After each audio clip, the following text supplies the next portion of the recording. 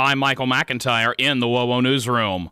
Indiana conservation officers are investigating a single snowmobile crash that left a man dead on Sunday in rural Steuben County. Officials say that the 34-year-old man had been missing from a residence near Hudson after failing to arrive at a predetermined destination. Family members found the man in a creek near the 1900 block of Road West 500 South. He was pronounced dead at the scene, and further details have not yet been released. Indiana lawmakers have advanced a Republican-backed bill that would ban transgender women and girls from participating in school sports that match their gender identity.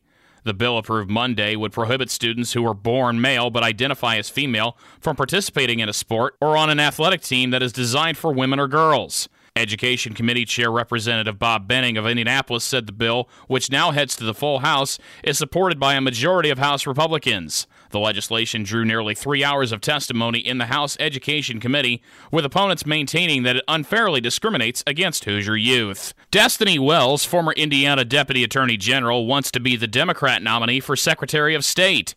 She says the 2020 election saw the biggest voter turnout in Indiana since 1992. Wells, on All Indiana Politics, says she wants to protect absentee voting and expand acceptable types of ID at the voting booth in the near future.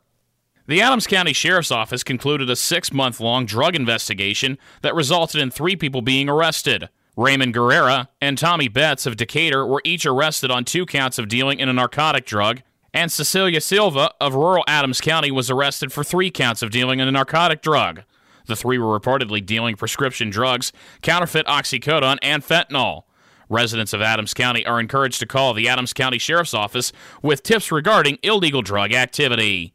For these stories and more, head to WOWO.com. Podcasts by Federated Media.